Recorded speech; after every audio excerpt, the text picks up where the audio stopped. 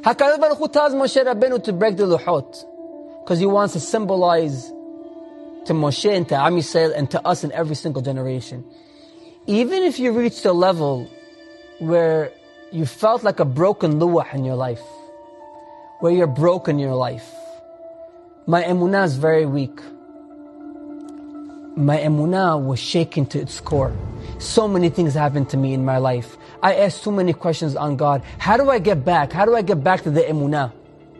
What does Moshe Rabbeinu do after he breaks the luchot? He goes back for a second set. Even if you're broken in your life, you still have a redo, a do-over. You still have a second chance. That's what the remez is. The remez is, the hint is, the symbolic meaning to it is after even Haz v'Shalom, if you're broken in your life, if your emunah is very weak in your life, and you say, there's no way for me to get back to Hashem, there's always a second chance.